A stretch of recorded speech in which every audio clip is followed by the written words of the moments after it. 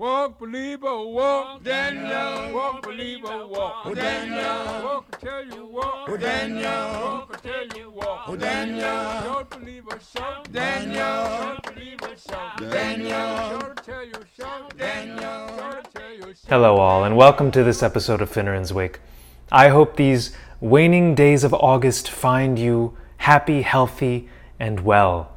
It's a bittersweet time when scholars return to their books and summer bids adieu.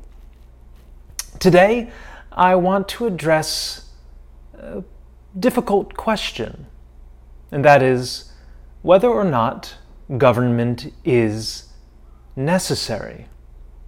Now, by raising this question, I don't mean to incite a political debate.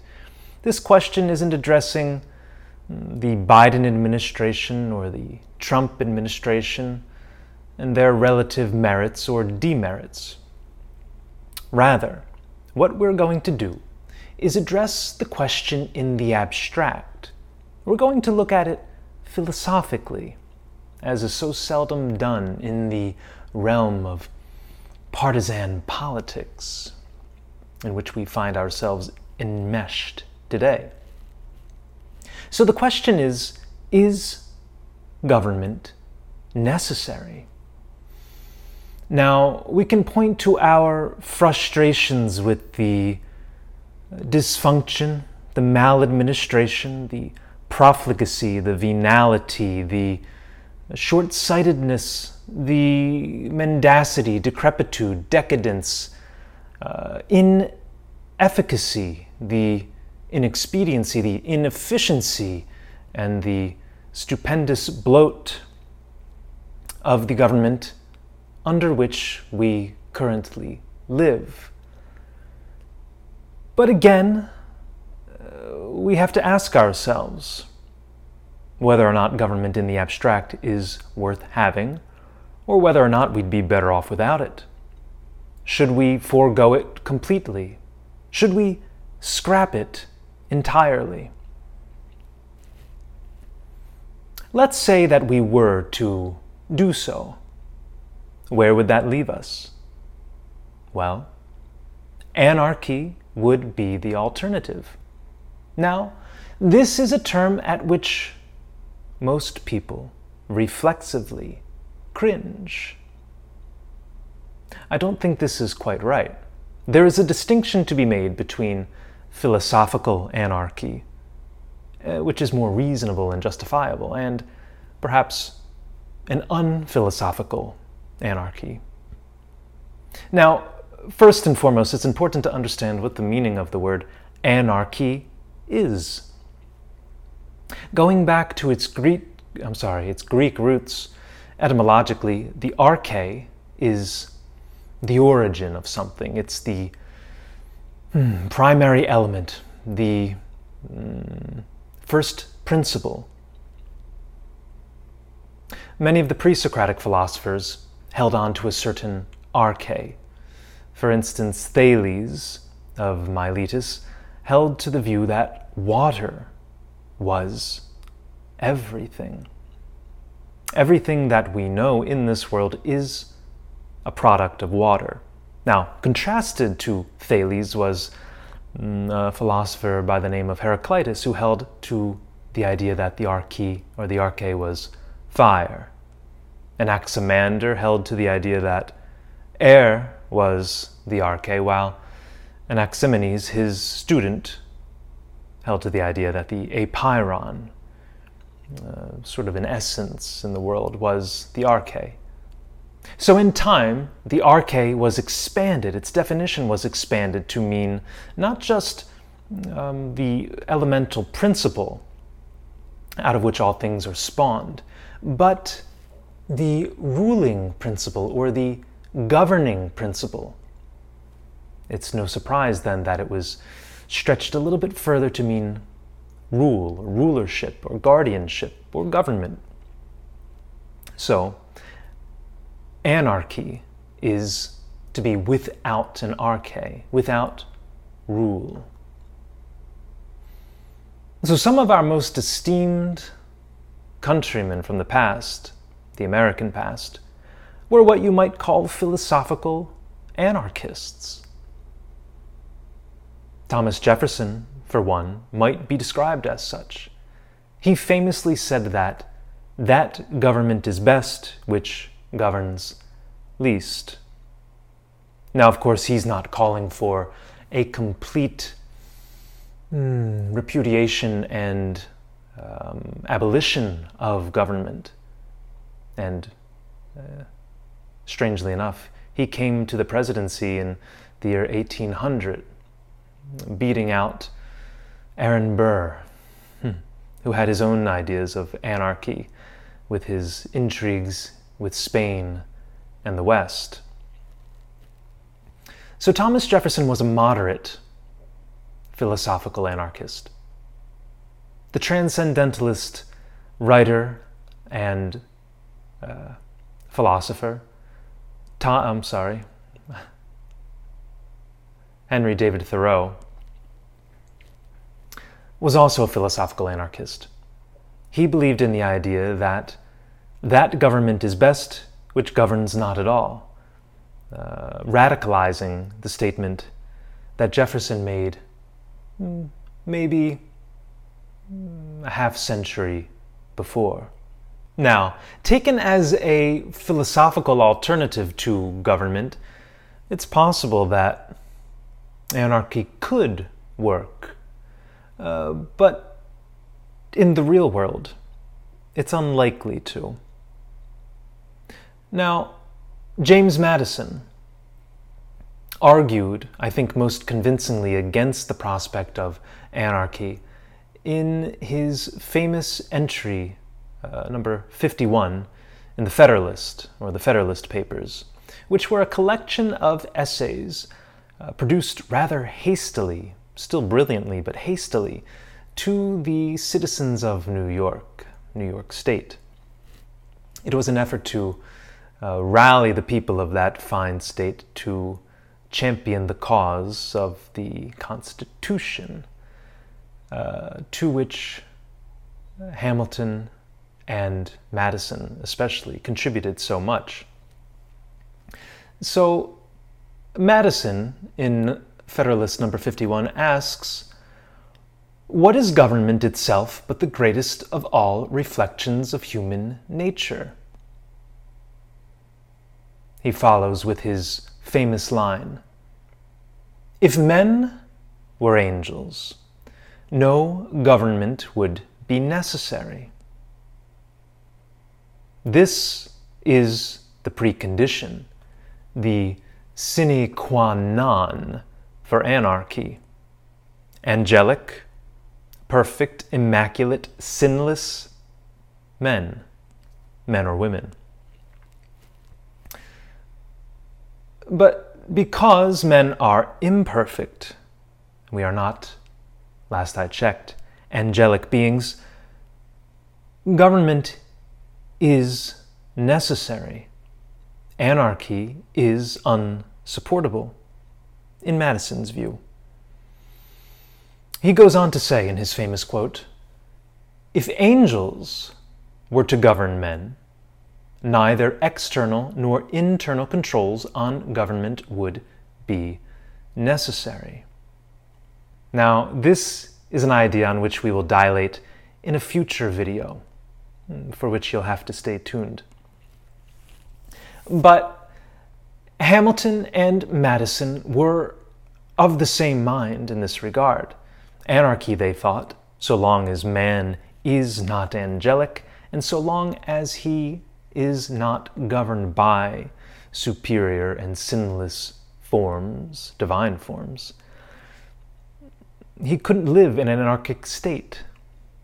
Now, this was echoed in some ways by Aristotle, who said famously that man is, by his nature, a political animal. Now, this claim is misunderstood by many people. It doesn't mean that Aristotle was pointing to our penchant to binge on political dramas like Veep or to watch Fox News and CNN all day long. He meant, rather, that it is in our nature to associate politically, to form political organizations, as soon as we, well, socialize. And also by our nature, we are social animals. The two are intertwined. So, to Aristotle, the proposition that we could ever live in an anarchic state would be inconceivable.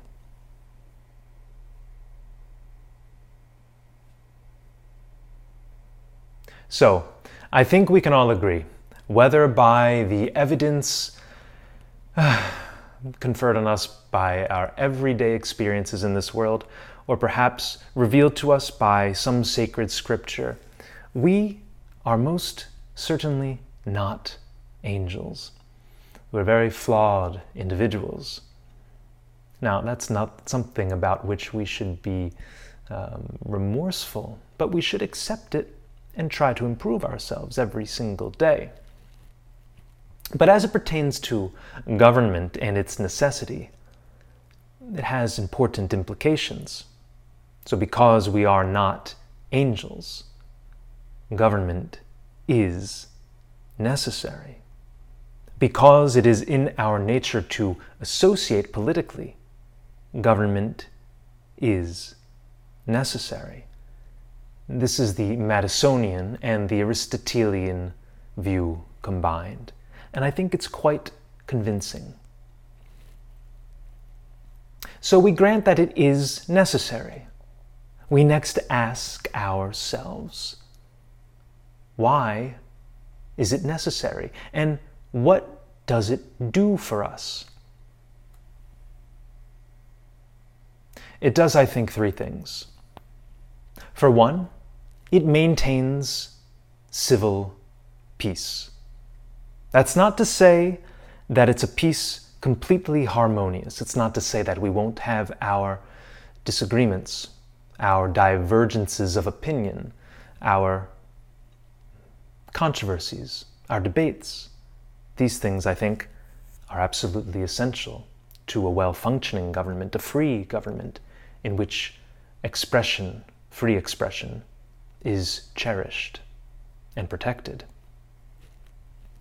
But it does mean a civil peace, a certain protection of life, liberty, and property, as John Locke enumerated in his famous treatise on government. Next, number two, the role of government, and the reason why it's necessary, is to allow us to reach agreements. It's not a perfect system by which to do so, but it's one that often circumvents or obviates the need to resort to violence. And third, speaking of violence, a government is necessary because, assuming the first two criteria are met, the maintenance of civil peace and the reaching of agreements, the government must be strong enough to compel compliance. Now that's an idea by which we're often unsettled, especially those of us who lean toward the libertarian or anarchic side of the political spectrum. But it is necessary for a functioning government to take form and effect. Finally, we ask ourselves, if government is necessary, is it a necessary evil? Is it, as opposed to a necessary evil, an absolute, unlimited good? Two sides of the question. To those of us who think it is a necessary evil, who lean toward the libertarian, anarchic side, we see any sort of government as an imposition on our liberty. It is a force fundamentally destructive of our freedom. At the very best, it protects those three things that I enumerated just a short while ago: life, liberty, and property. But it seldom stops at doing just that. For those of us who think it is an absolute good or an unlimited good. We view the government capable not only of supporting our liberties, but creating our liberties, ensuring our equality, promoting our safety, doing everything for us. These would be statists, or at worst, and I don't mean this to be derogative, but I'll have to say it nonetheless, totalitarians at the worst end of the spectrum. These are the people who think that government is all, is never wrong, and is complete in and of itself. Now, between these two propositions, that government is a necessary evil and ought to be limited and narrowed to its most basic functions, and that government is an absolute and unlimited good and ought to be expanded to its utmost, there's the intermediate position, to which I hold, to which I think Aristotle would hold as well.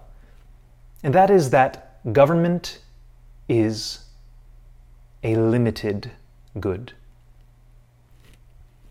It must be constrained, it must be confined, but it must have sufficient energy to effectuate and to compel its proper ends.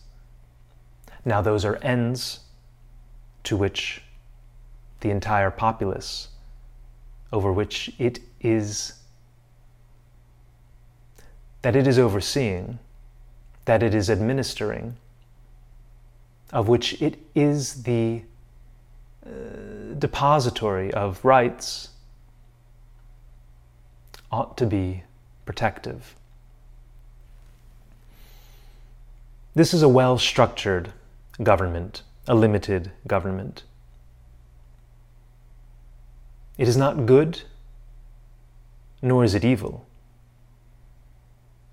but it is useful.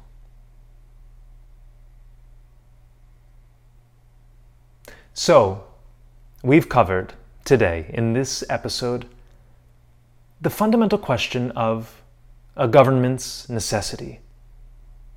We've gone through thinkers from Jefferson to Thoreau to Aristotle and Madison and Hamilton and Locke, and we've arrived at the idea that government is necessary, anarchy being its alternative, and being quite irreconcilable with human nature, and that government is not a necessary evil, nor an absolute and unlimited good, but a limited good, a moderate good, a good to which we, as the citizens, at least of this country, America, all voluntarily agree.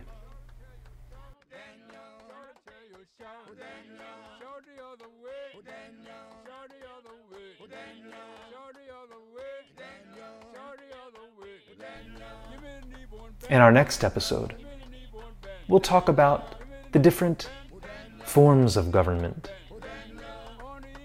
and which is to be preferred. Thank you for watching this episode, and I look forward to chatting again. Be sure to subscribe to this channel, leave a like or a 5-star rating or a comment, and until next time, I bid you farewell from Finneran's Wake.